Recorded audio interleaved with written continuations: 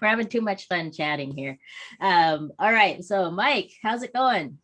It's going well. It's going good considering everything that's been going on in the world around us. It is Black History Month, so I think we did want to talk a little more about that, and we also wanted to bring in our guest right from the top because I think our guest is someone you know quite well. Yes, absolutely. So Eric McDaniel, I have known him for a long time. I'm not going to say how long because it's been a while.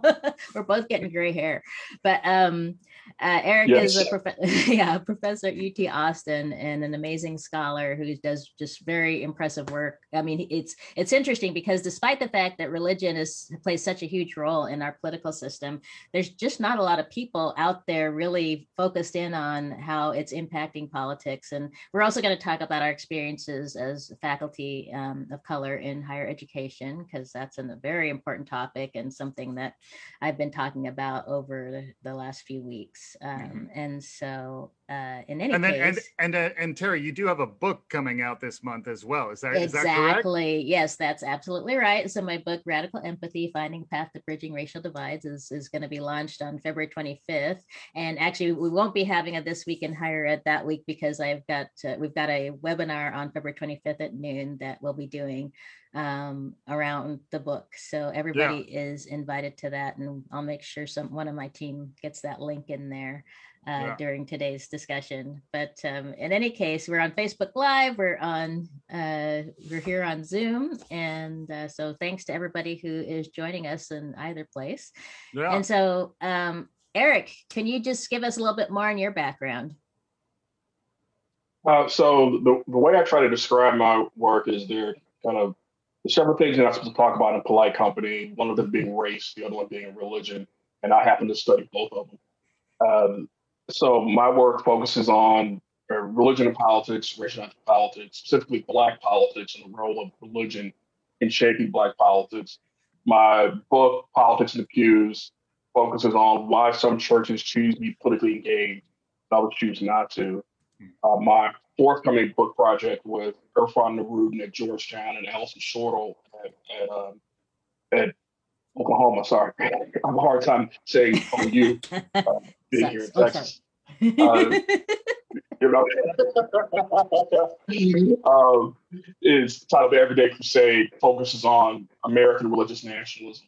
Along with that, I've been doing some work related to the social gospel and prosperity gospel and how that has shaped American politics, but also Black politics. Hmm.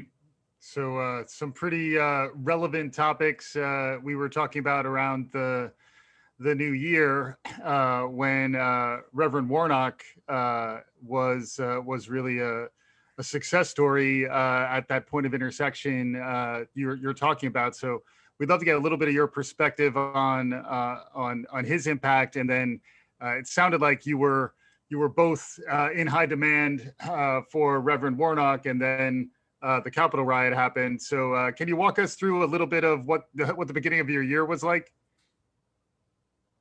So it was interesting. So January 6th was my 45th birthday, and it started off as a great day. I talked to somebody from the Atlanta Constitution Journal about having a minister who wants to be in the congregation every Sunday, wants to be in the pulpit every Sunday while also being in D.C. And it was interesting because the reporter was like, "How are they going to do it? How are they going to do that?" I'm like, "Oh, the reason why the good Lord invented airplanes. I mean, there's a direct flight between Austin and DC. I mean, from Atlanta and DC. This can be pulled off, and that is actually going to be easier now than when he was on the campaign trail. But also, one thing that the reporter didn't really talk to me about, but was Warnock is a representation of when we think of the Black church and the prophetic tradition. He's openly vocal, taking stances that are seen to be that are controversial or anti-establishment, Yep. and this is what was used by his opponent. I mean, it was funny that she said, he isn't Christian enough, or he's the pastor of a Black church, Right. and you clearly saw that when he was being treated as a radical. But it's funny because the same people who said that he's a radical and he's crazy from King Holiday were saying, "Oh, King is so great." Right. But if you look at Warnock's message and look at King's message, there really isn't much of a difference. Mm-hmm. So that's how my morning started. Because it was my birthday, I didn't feel like doing much. I took a nap, and then I woke up to an email saying, "Hey, can you talk to us about what's going on at the Capitol?" Come on, at the Capitol, and the world was on fire. That was interesting because in many ways it brought my two themes of research together. So the morning I was talking about the Black church and religion, but you could clearly see in the afternoon this issue of religious nationalism, specifically Christian nationalism. Mm-hmm. So, there's some other big flag saying, Christ my savior, Trump is my president. The number of individuals who were openly flashing religious symbols. And also there's this increased rhetoric saying that God had ordained for Donald Trump to be the president of the U.S. Right. This ties into this. So you're seeing this narrative coming into play that really brought my two with the Warnock election, but then also with the events of January 6th, but also really everything that led to the Trump presidency and the things that have continued on since then. It led to my current project on American religious nationalism. Yeah.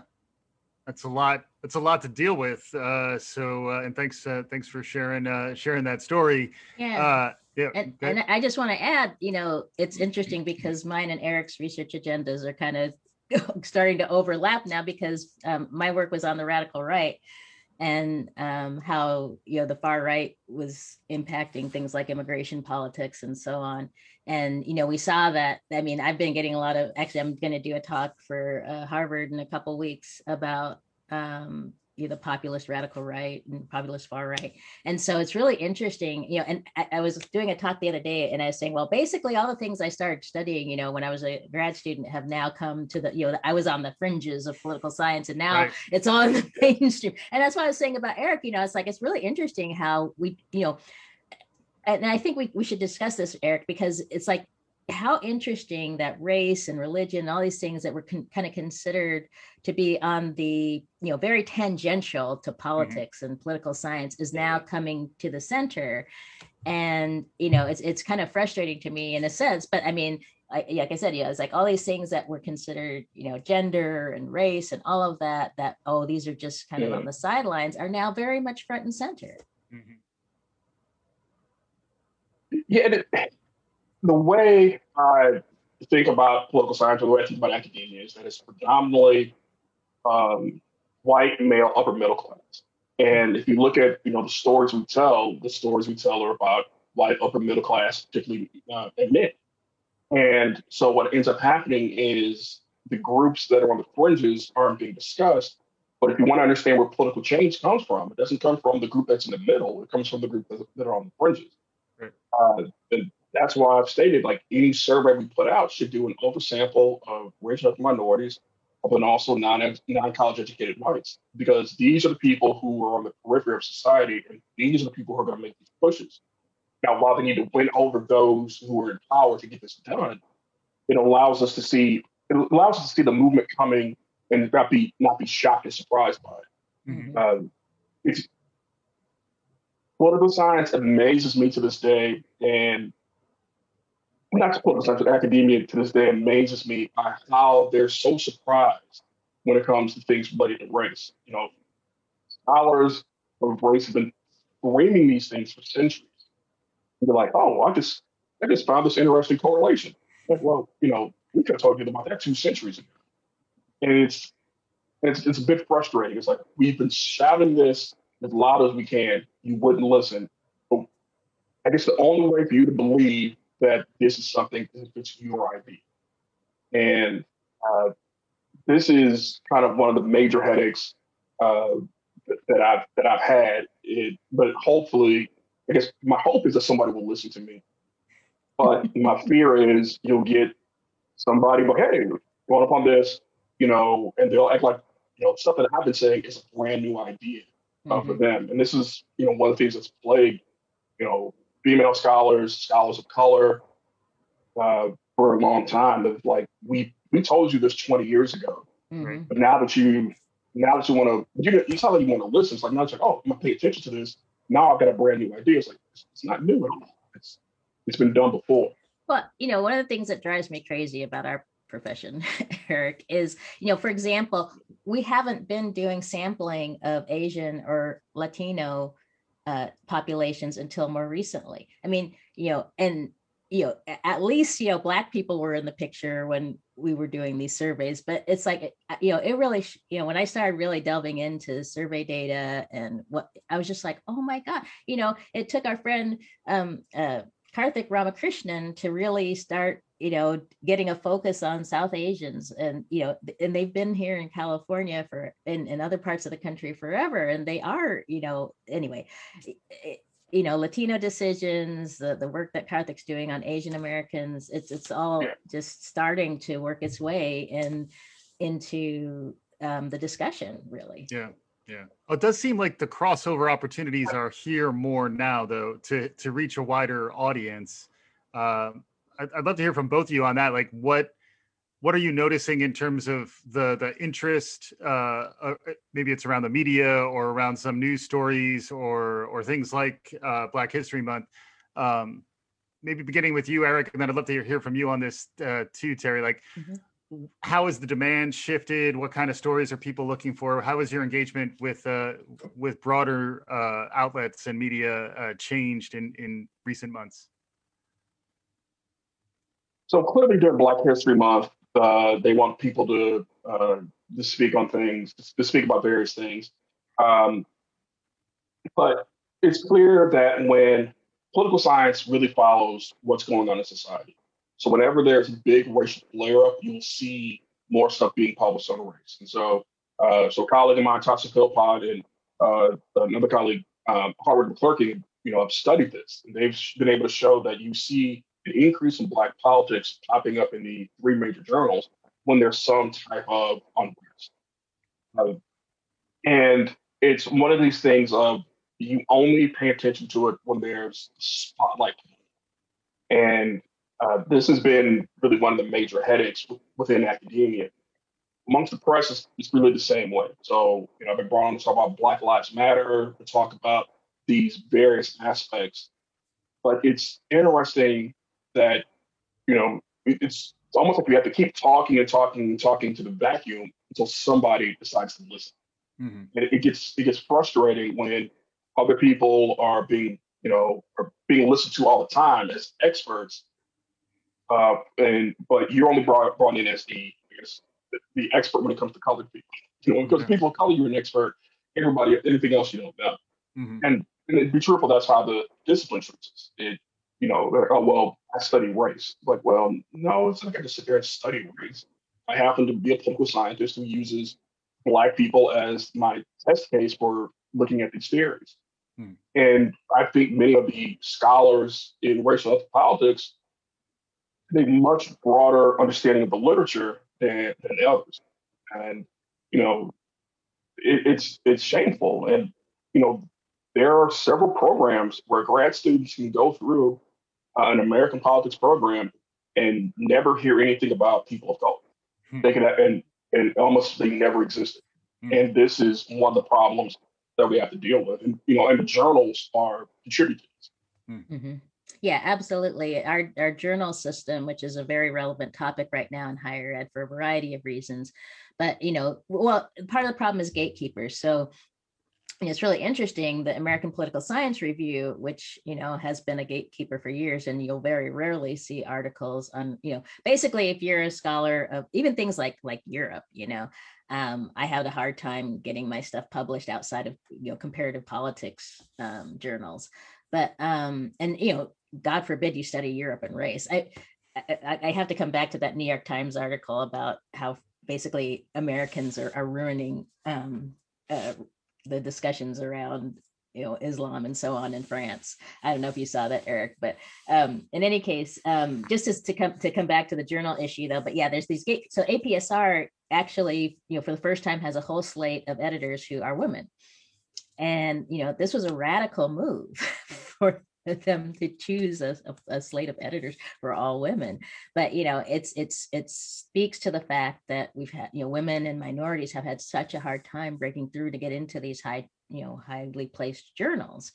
But to come back to that New York Times article, I was just fascinated because I've been hearing this, I've studied France and Germany, and I bring the issue of race into and racism into the things I work on, like this whole roots. So I have a whole other book I'm working on about the roots of racism that looks at the transatlantic connections. I mean, you have the same problems in France and the UK and Germany as you do here in terms of police violence towards people of color, around over policing of neighborhoods where people of color live, and that this goes back forever, and there have been movies about it there, but the French still, the French white male elites want to tell us, oh, you're just bringing your horrible American approaches to this stuff and you're ruining things. Yeah, there's been like a new wave of like actual chauvinism, like actual like French white dudes, macho French white dudes, as strange as that may sound, like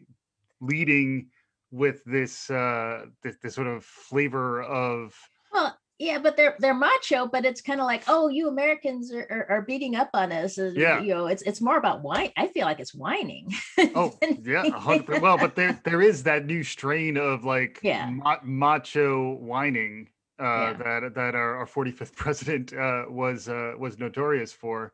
But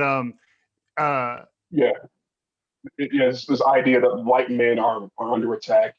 People even looked at that, and you find that if you believe white men are being unfairly scrutinized, anything Trump does, you love.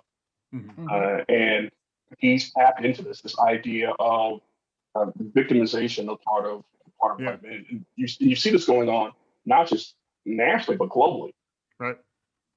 Yeah, to me it dovetails with the whole notion of white fragility, mm-hmm. which is an interesting one that you see in a bunch of different dimensions, but one of them is the fragility of like the white alpha male, which Trump was sort of the quintessential example of that power dynamic, and you also see the flaws in it too, like the idea that like the top dog requires the groupthink around him so that his policies aren't questioned. There's no devil's advocate in the room. He's not seeking diversity. He's not seeking dissent.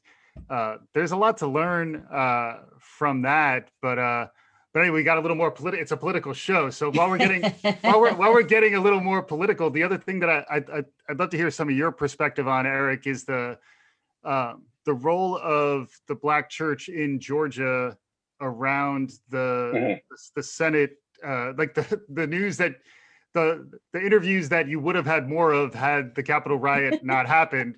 Can you talk more about the impact of the Black church and other elements to the Georgia races?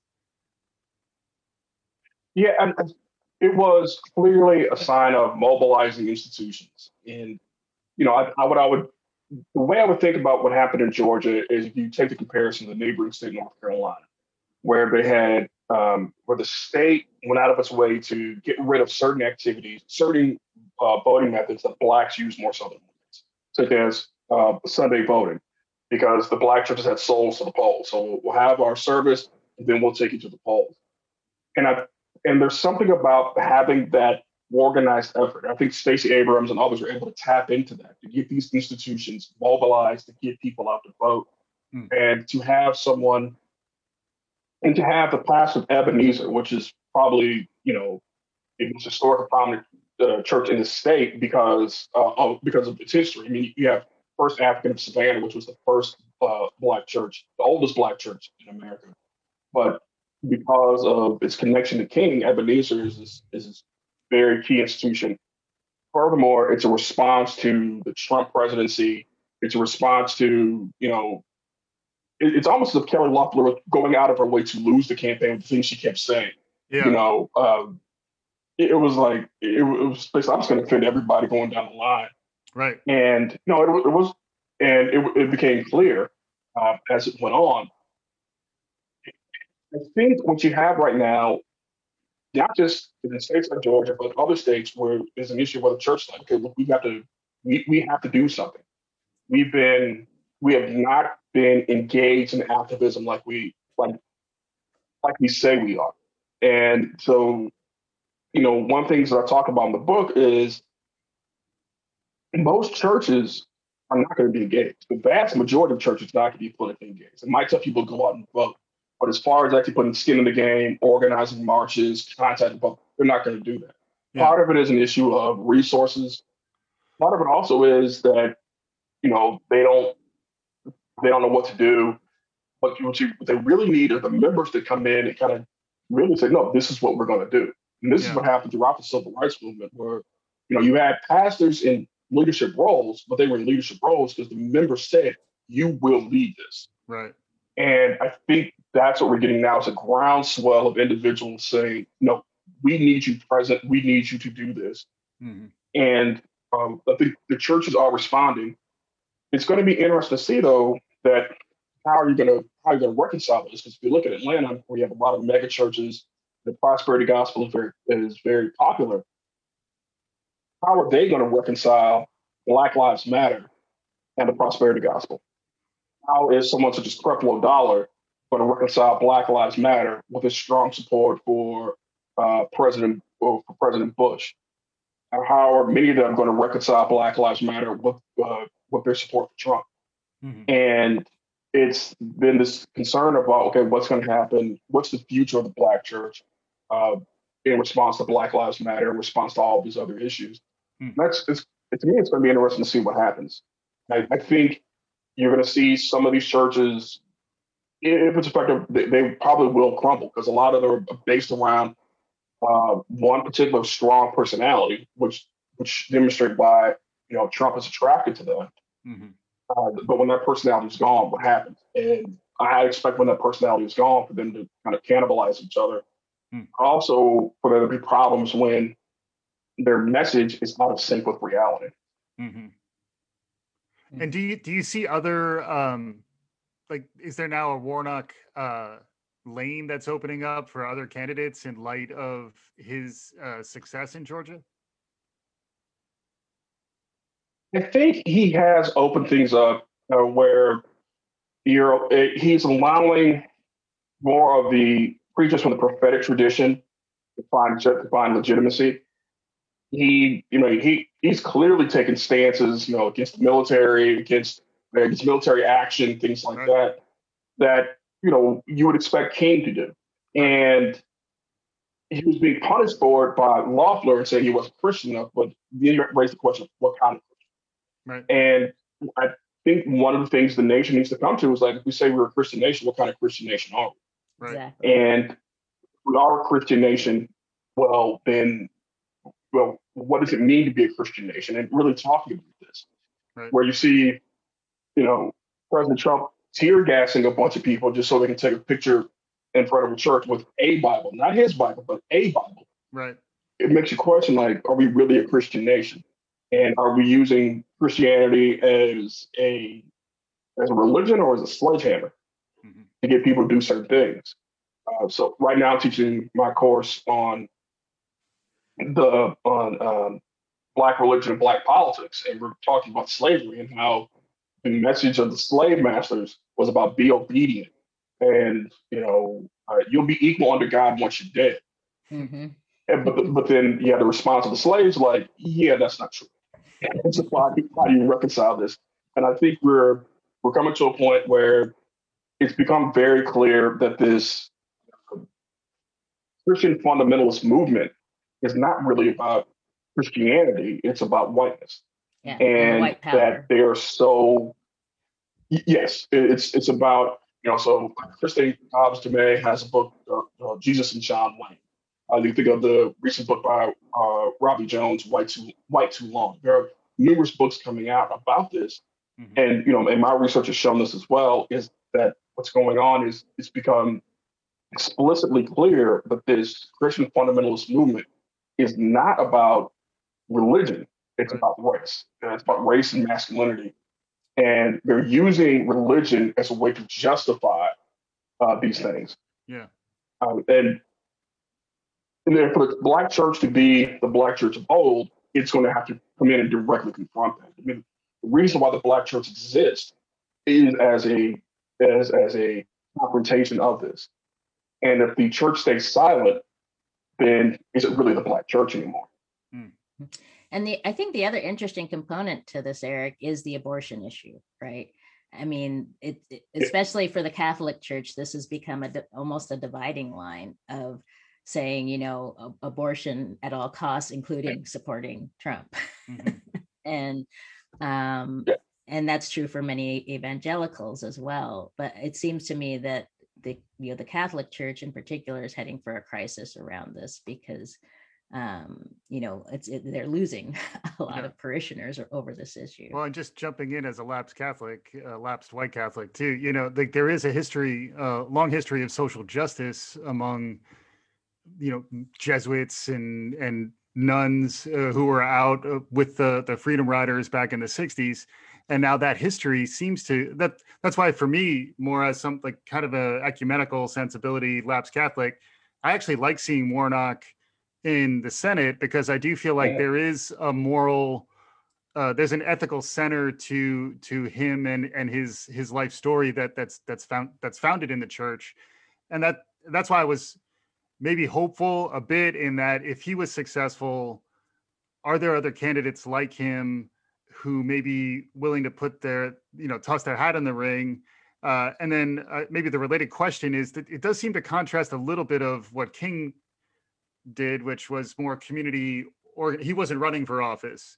So, and which, you know, we were talking about, Reverend Barber as sort of maybe a counterpoint there where he's activating against poverty, but not through like a political, an elected position. Any perspective on that? So in many ways, you can think of Warnock as the evolution of King, of moving it from outsider politics to insider politics. So bringing the prophetic message to Congress or to the Senate, and it's not unusual. So if we think of Reconstruction, many of the earliest Black elected officials, Black senators, Black members of Congress, were ministers. So this is not new. John Lewis was a minister. I think what's critical here about Warnock is that his message is very religious, but also very progressive. And there's been this really difficult time of some certain reason people have made the argument that you can't be progressive and religious at the same time. And this is problematic. And so people try to use the abortion argument. And I was talking to someone last week, and he said, look, there's a difference between being pro-life and pro-birth. And what you see coming out of these groups is they're not really pro-life, they're pro-birth. And because if you're pro-life, that means you want the child to be born, you want the child to be taken care of as it goes forward. You at least want the child to be born. Right. But then also, if you look at the history of the abortion issue, it really wasn't something that was politicized. It became an issue like, okay, how are we going to mobilize people? Oh, we'll use this issue to mobilize people. And it's, in many ways, it's kind of a manufactured crisis in that regard. And I think once you start asking them, okay, look, are you pro-life or pro-birth? You know, because when people make arguments such as justified rape and things like that, like they made, you know, about 8 years ago, you become realize, okay, they care less about life. They only care about birth. Yeah. And the thing about some of Warnock is Warnock can come in with clear religious credentials. I mean, Obama had it, Clinton had it. What I find, I guess, most comical is you see the image of the Democratic Party being anti-religion when Reagan comes in. But the problem is, before Reagan, you had Jimmy Carter, who was still teaching Sunday school while he was in the White House. Right. Reagan had been married several times, wasn't that religious, but they hung on to him. You get George H.W. Bush, who was religious. You get Bill Clinton. You get George W. Bush, who was fairly religious. But you get Obama, who's using a lot of religious language. But then they really glom onto Trump, and who really has, when you ask anything about religion, can't really answer the question. I mean, when you say 2 Corinthians, that basically says, okay, look, I fell asleep in church a lot. but I know it's second Korean. It's not two Korean. So to me, the question becomes: Are you really? Is it really about religion, or is it about something else? Hmm. Just like the whole being upset about Kaepernick taking a knee is really about the flag. And you're going to find out, no, it was never about the flag. Right. But they're using abortion, using all these other things to kind of to mask what's really going on. Right. And one of the things about this is I think what Warnock does is says, look, don't use religion for power. If you use a religion just to maintain power and grow your power, you basically made religion useless. Mm-hmm. And you're a heretic in that fashion. Yeah. Mm-hmm. Yeah. I mean, you can't ignore the fact that, Jesus went after the Pharisees. And so, yeah, it's a really interesting dilemma. I think we're going to be seeing going forward in politics more generally. It was fascinating too to see that he had been arrested for protesting in the Capitol, and like it was almost. The good news is it seems like he has his act together, but it reminds me a little bit of the shock you were going through, Eric, on January 6th. It does feel like just being Raphael Warnock on January 6th must have been kind of surreal because I guess he wasn't in the Senate yet though, right? He had just won the day before, so it was still Loeffler. Mm-hmm. And, so he hadn't been sworn in yet. Yeah. But now because Loeffler still had a vote, right? And she did switch, right? I recall, like I think after the riot, she wound up certifying, right? Yeah, so she switched, but she still accused there of being malfeasance. So she said, "Oh, there's still something wrong." So she still kept the story of voter fraud going. So I want to vote in favor of this. Right.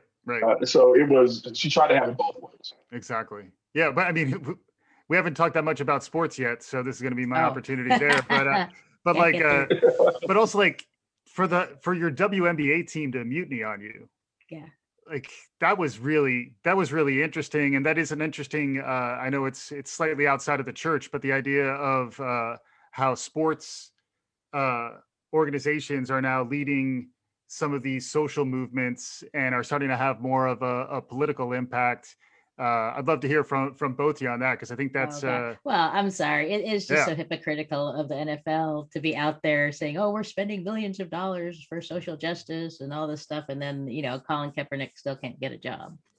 Right. Well, I wonder, I mean, he's been out a few years too. I think it's like, because it's not easy to stay relevant as athletically as a football player, so that's why I would be curious. And also the will to train to get that job when you may be closed out anyway. Maybe it's a chip on his shoulder, but also maybe he's just got other things to do. But Eric, I'd love to hear from you a little. We love talking sports, and I sense from your body language that you can engage in this conversation. The WNBA thing was critical. And I think we talk about the kind of things the NBA did, but the WNBA players had much more to risk. I mean, if you look at their salaries are paltry compared to what's going on in the NBA. Mm-hmm. So if the NBA player, decide to do this, they have enough money to fall back on. There's enough ownership to fall back on. It's not like the 60s where where Jim Brown was, other people were taking kind of a big risk in doing these things. Mm-hmm. But the league's doing it. It's become very clear that they see money. They are going to do what they see money. Yeah. It may kind of changing topics, but if you think about MTV when it first started off, only black person that could get on MTV was Michael Jackson. Once they realized, hey, there's money in black faces, they pop up. Right. The WNBA, to me, in many ways, it pictures kind of like at least the way I think things should be carried out, and that's where Black feminist perspective. Mm-hmm. If you think of the experiences of Black women, they're marginalized in their gender because of race, they're marginalized in the race because of their gender, and this also leads to just all kinds of problems, multiplicative problems, that they are aware of what it's like to be at the very bottom. Mm-hmm. And you have this thing, and I think, This is something that you see President Biden making very clear. Black women save me. When it comes to the Democratic Party, it's black women. Like, again, my colleague, Dr. Philpott, she's pointed out that the gender gap, once you take black women out, there's no longer a gender gap. Black women have been so dedicated to the Democratic Party and to many of these social justice issues. So while you may see a male face, it's women who are doing all the work. And so while we talk about all the work of King, we forget about, Coretta Scott King and her work. We forget about the Ella Bakers and the numerous women who sacrifice their time, livelihood to these things accomplished. Yeah.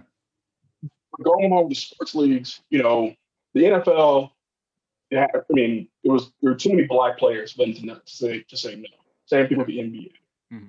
While the NFL is saying, "Hey, we're all for racial justice," it's hard for a black guy to get a head coaching position. So the Houston Texans hired their black coach, but it was kind of like, oh well, we can't get anybody else, so we'll take you. Right. And the classic complaint about black coaches is they only get the job when the ship is sinking and it's just god awful. That's when they get a job. Right. And then when they right the ship, all of a sudden they're fired and let go. Right. The Detroit Lions to me is the best example. Jim Caldwell letting lights out, but he was pretty good. Yeah. And you bring in this guy, you bring in the one coach, Matt Patricia, and it's like, what is wrong with you? You keep him longer than you kept Caldwell. Then you fire him and bring in a guy who's talked about biting kneecaps. Right. It's like, can we? So you went from a black coach who was decent to basically a B-list WWE star. So, and you're talking about racial equality. Right. Those are some things that when I look at it, I'm like, okay, this makes no sense. Right. Well, and you go up a level in the NFL, it's even the representation gets worse, which is the other element. Yeah. If you look at ownership and leadership, yeah. Yeah. And it's like, black coaches can't afford to be mediocre, even though the vast majority of coaches are going to be mediocre because that's just the nature of sports, right? I mean, not everybody's going to be in the Super Bowl every year. And, Mike Tomlin is just lucky that he's been able to hang in there with the Pittsburgh Steelers. They've always done well. Yeah. But it'd be nice to see an unqualified black head coach get a job, because there's lots of unqualified white head coaches who get jobs. I think that's the part. And like some of them turn out, they prove it over and over again, they're unqualified. Yeah, well, and even I would argue, I'm a Giants fan, and by the way, this is our ESPN version of This Week in Higher Ed, so you're welcome. But I'm a Giants fan, and Joe Judge probably didn't even deserve his chance, but he looks like he turned into a decent coach.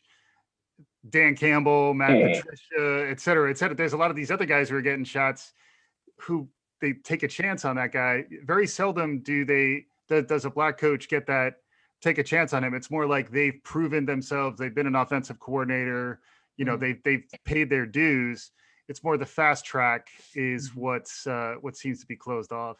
And I'd point out that part of the problem is college football here, because there's very few black college head coaches in football.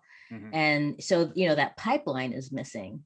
And Eric, it's funny because it's the same thing with professors, right? To come back to that, it's like everybody's, where's the pipeline? Well, we aren't we've had to create a pipeline. It's so funny. I was having a discussion the other day about, how do you get a job in higher ed as a black woman or a woman? And it's like, it's all about networks. And we've finally been able to, that's what I did at UT, right? We had Tasha, we had, Julia. I went out and found, it's like, we have to hire Eric, for God's sake, bring him in. And we were able to bring other people because, I utilized my networks and said, tell me who the good people are, right. And that's, and somebody's like, well, it's too bad we have to use these networks. I'm like, well, but that's the name of the game. And that's, that's how, football coaches, faculty, everything in higher ed is about what networks you have access to. Mm-hmm. And that's what, whenever I do these workshops. You just need one person to say you're brilliant. Yeah, exactly. Right. Exactly. And you need the right person to say you're brilliant, and it works. Yeah, right. That's right. And you also need the right person at the top of the network, and particularly if that person is of color. The Tony Dungy family tree is pretty much the main way in which Black head coaches or coordinators have a pathway to a coaching job, because he made a point of doing that. I was happy to see Arians' staff on the Bucs. I was going to mention that too. Yeah, even though I was pulling hard for their quarterback and that team to lose. Yes. Their coach and his coaching practices, aside from the fact he can't help but be a white coach in that position. The fact that a white coach has that position to begin with is a problem, but without it being more open. But the fact that then from that point, he, I guess, made it a point. I don't even know. Is it a conscious choice that he's made? That I haven't really dug deeper into what resulted with. I mean, the reality is it resulted in a Super Bowl. Right. So it's just, but I thought it was an interesting, while we're in the NFL space, to talk a little bit about. It kind of starts at the top and who gets those top positions, and then they build that culture from the top down. Well, actually, I think that's a critical component. Yeah, go ahead, Eric. Yeah.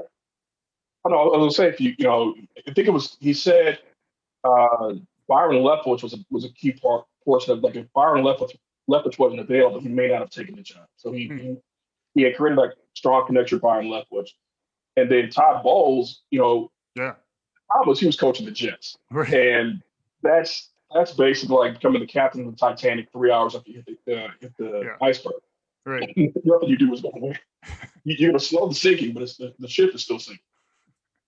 Yeah, absolutely. So, I mean, in any case, I think that, the lesson we're learning is that it's not just, and actually the lesson I tell people is, because we still need those white allies, right? Mm-hmm. And it's those white allies that open doors and create, they certainly created opportunities for me. All of my mentors in higher ed were mostly, white males who, saw some said that thing you just said, Eric, you're brilliant, let's move you into, and so that's really what it takes. And that's, we're in a time period where that's not going to change very quickly. It's not just about, you're very talented, we're going to, it's like somebody has to recognize that and say, yes, we want this person, we want to pull this person in.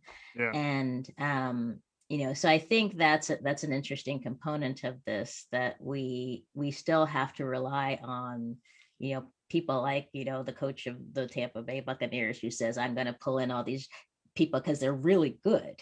Yeah. And we're going to win a Super Bowl with them, but they just happen to be Black. Well, and to me, it does tie a little bit to the idea of community policing, and also even, having more Black teachers in K-12. It's like, if if the coaches are Black players who are coaching Black players, they're going to be able to connect and talk about shared experiences in a way that a white coach can't. So for me, the most atrocious part of the NFL's race problem is the fact that it's a 70% African-American league. And that to me would justify the staffing choices that Arians is making, even just from almost a utilitarian nature. Like, you want to motivate these players, find people who actually understand what they're going through. Yeah. And the interesting about the teachers is we find that the more Black teachers a school has, you've seen that Black students do better, but also white students do better. Mm-hmm. There is something about acknowledging, being aware that we feel like to be marginalized. Yeah. And being aware of the marginalized experience helps. In academia, the places where we've seen, Michigan is probably the place that's produced the most Black PhDs. But they did this for the most part with, for a while, they only had Haynes Walton. Then they got Vince Hutchins. They had two, so it wasn't like they had, we had 6 Black faculty at one time. And in the time I've been here, we produced 1 Black PhD, or maybe 2. It all depends on whether you're identified as Latino or not. But there's an economist who looked at this and said, Michigan is producing about 1 or 2 Black PhDs per year. We, over the 24-year period, produced 1. UC Berkeley, which has never had a Black faculty, produced 10. So what are we doing? And there's something about culture that we need to be aware of. There's something that needs to be done. And this kind of goes back to what I was saying earlier. It's like, look, this is a field that's predominantly white, predominantly male, predominantly upper. Yeah. So they are from they're from the top. They're from the top of the pile, and they have a hard time. They have a hard time understanding what's going on with other people. You can see it in their research, but then you can also see it in how they interact with students. And then you just have those who are just outright just antagonistic towards people of color. Right. I have a current colleague, Terry has a former colleague, who anything dealing with race, I mean, just went after them and just tore them apart. Yeah. We had a search this year for racial politics, and this individual went digging through the files. We were looking for somebody senior because we want somebody to come in and help train grad students immediately. Went through the files and pulled out somebody who clearly did not fit what we were looking for, but said, well, because of his sexuality, he's clearly interdiversity. You can't ignore him because he's white, and forced this down our throat. Now, but eventually, we were able to get out of it because the person came. It clearly was not a good fit. But the fact that we had to deal with this exactly bothers me. And the same individual will knock certain scholars for not publishing in the right places. And that same individual has not published in those places. So it's this weird, like, we'll change the standards. So like, if going back to sports, the knock on Eric Bieniemy is, well, he didn't call the plays. Well, there are a lot of people a lot of coordinators who didn't call the plays. You still got jobs. Right. But you keep moving it around. Right. And, people who've studied race realize when it happens, you move it around. You disprove one thing, and they move to another thing. They move to another thing. Right. And it's just so deeply implanted that you can't get it out. Right. And the people who say that they're allies are allies until they have skin in the game. Mm-hmm. It's amazing the people I've seen kind of turn tail when there is no skin in the game. And one of the things I've learned in academia is the more somebody shouts about how liberal they are, the more they shout about how much they campaigned for Obama, the more I know I can't trust them. It's when the was it Amy Cooper in New York thing happened. I'm like, oh, she's liberal. She gives all this money to liberals and this, and the other. I was like, oh, I work with a bunch of Amy Coopers. That is not due to me at all. And that's just the problem. That's one of the problems we have is people are allies in word, not necessarily deed. And you need those individuals who are going to be there and they can care less about your race. And who basically know you're a good scholar. Let's work. Let's get these things done. And aren't going to belittle you and say, I had one of my friends, when she was coming out, said one of the faculty members at her institution said, she's real good. She can do real political science. Oh, God. As if to say studying Black politics wasn't real political science. So that's the world we live in. So this is why I see a lot of people leaving the discipline because they can't take it anymore. And just a couple points there, Eric. That one Black,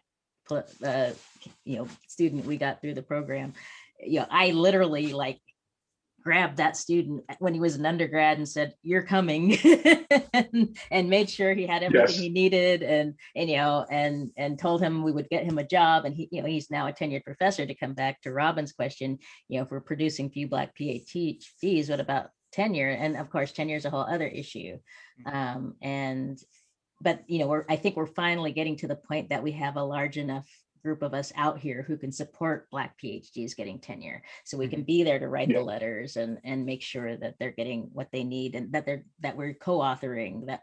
So there's a lot of things that especially if you're a first generation Black PhD that you may not know you need to do, but as a professor, I have I co-author with all of my students. That student we had who ended up, the one Black student I co-authored, I made sure he got into a publication. There's all these things you have to do that if you have to understand how to play the game. And so, that's really important. But, it comes back to Issy's question about, incorporating discussions about race into religious education, because it has a lot to do with representation. And so if we don't have that representation, we aren't able to have an impact on the education system. And I think the way to address it is to have more people of color doing that work. Very much so. Giving these different perspectives, it's the reaction to the 1619 project is very telling, um, because Exactly. it's it's it's very telling because it says, okay, you still believe this idea of innocence, you've done nothing wrong. It's like we're just telling the story, and it's let's be truthful about it. One thing I can say about South Africa is they've had a Truth and Reconciliation Commission, so Mhm. they've been able to put a lot of it out there. Like, look, this Yeah. is what happened. America doesn't want that, and I would say 1619 project, the fact that corporations and universities are looking back into their histories and how they dealt with slavery is as close as we're going to get to a Truth and Reconciliation Commission. Mhm. The fact that Texas school books refer to slaves as indentured servants is problematic. That when Michelle Obama mentioned that the White House is built by slaves, and Bill O'Reilly had to qualify it with, well, they were well fed. What is? They're still slaves.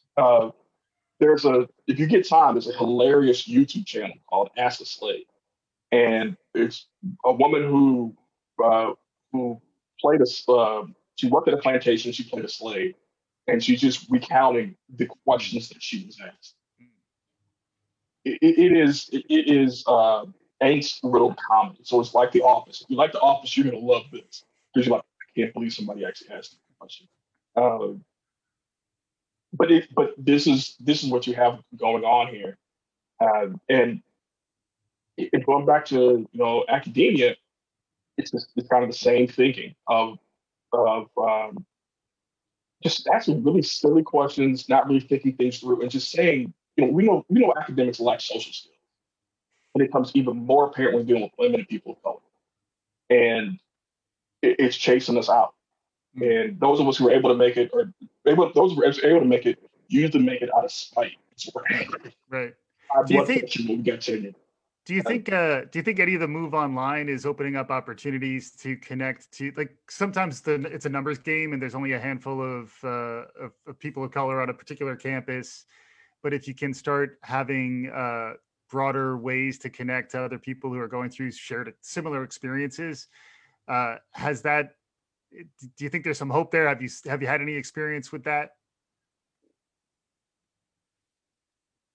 Well, interestingly enough, the last semester I had a class of 2,000, and this semester I'm a class of 1,700 Wow. online. Online is good in terms of the breadth, but you lose the depth.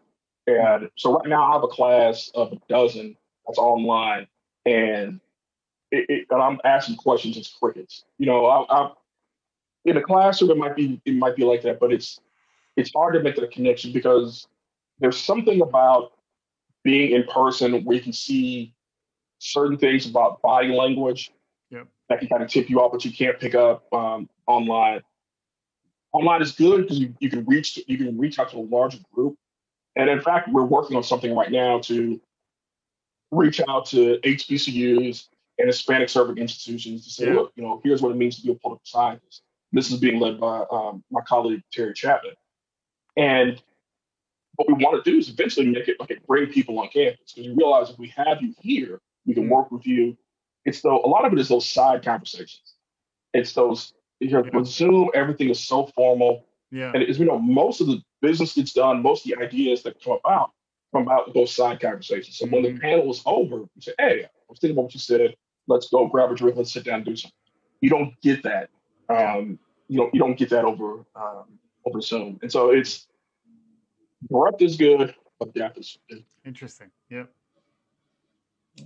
It's yeah, I agree that you lose something in translation when I was just talking about this with I'm on the board of a charitable organization, and we have our regular board meetings, but it's like we've lost that element of let's just grab a glass of wine, and so we're actually going to have a meeting Although where we got to get you into Clubhouse, Terry, yes, I because know. are you in Clubhouse, Eric? Clubhouse, I don't. I heard it's only good for those who have the iPhone. iPhone. I have Yeah. I'm Right. Android, and Yeah, so I they was said talking to the someone Android version is horrible. yeah, I don't think it even exists. I was talking to It someone who doesn't. got an iPhone 4 that he's using just so that because it's just for like audio chats. But what's interesting is it's the closest thing I've gotten to like the informal drop-in nature of conferences. And I am curious whether other platforms are going to, whether it's Clubhouse or others, because I did hear Mark Cuban's launching something called Fireside, which is supposed to be another version of that same format. Things that aren't, it's almost like post-Zoom platforms that can actually build features in that are a little more about those informal connections. The other platform I saw was Wonder, which was kind of interesting. It did some of that stuff like that. But I agree with you. It does feel, your point about the formality of the conversation in particular. Maybe it's because we're all sitting staring at a web camera, but it does feel like the artifice of it is kind of foundational to the platform. Although it's still convenient. It's super convenient to get that breadth that you're talking about. Indeed. Yeah, so I like Zoom because, I don't have to leave my house to go to meetings. But the problem is I don't get the joy I would get out of meetings. Yeah. Normally get out of meetings. There's a small talk early on. There's a small talk once you leave. Yeah. That is beneficial for meetings, and you don't get that over Zoom. Yeah. And it's clear that with students, especially with teaching right now, that getting them to be engaged is really difficult over Zoom because if you're sitting there in your house, you can't separate home from school. Yeah. I'm watching my kids do it. It's difficult because you're just sitting there because you're not leaving your room, and you've been trapped in your room for a year, and so it's starting to get you. Yeah. Absolutely. And, to come back to that, we haven't done our COVID check-in, so I guess it's time for that. Oh, I feel like we need like special music. It's COVID check-in time. Yeah. So Eric, so I just saw the article about Berkeley. They're having an outbreak, and they actually have the campus police like making sure students stay in their dorms. It's pretty crazy. Wow. But Eric, I'm just wondering, what's been the experience in the last few months at UT related to COVID? So I think so far we've been pretty good. And there was the spring break group that went to Mexico, and then they all came back, and you saw it explode. And there's a lot about why they shouldn't have done it. And something like, look, we couldn't get it refunded. And I'm like, it's people like, oh, they should have been expelled. That was, a year ago. Thus far, what I can tell, there haven't been a lot of outbreaks. When I do go on campus, I only go on campus twice a week. And when I go, there's a spot to get tested right as I'm walking up. So right at Jester Dorm. I got my first shot last week, and I get my second shot a week from Monday.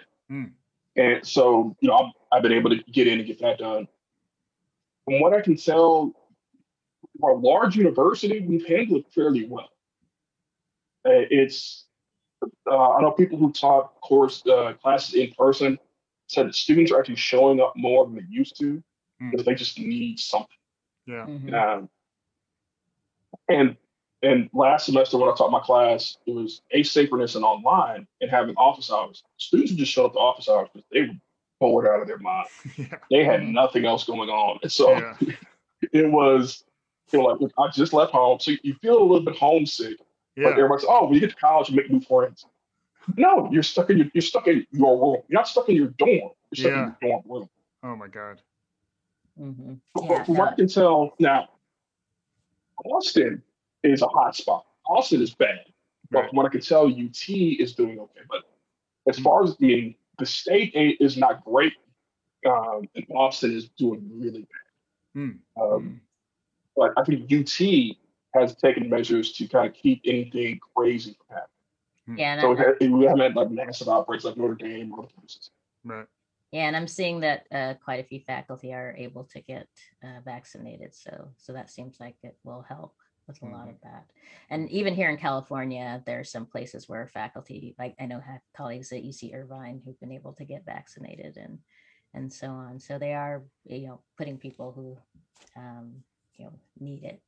And then I was just thinking, it's right around spring break was going off early in some campuses are actually having a break because you have to kind of have a break. And then what are 18 to 22-year-olds going to do when they have a break scheduled? Well, actually, that's been the opposite. A lot of campuses are canceling spring break this year so they can get through the semester fast and be done and get them off campus.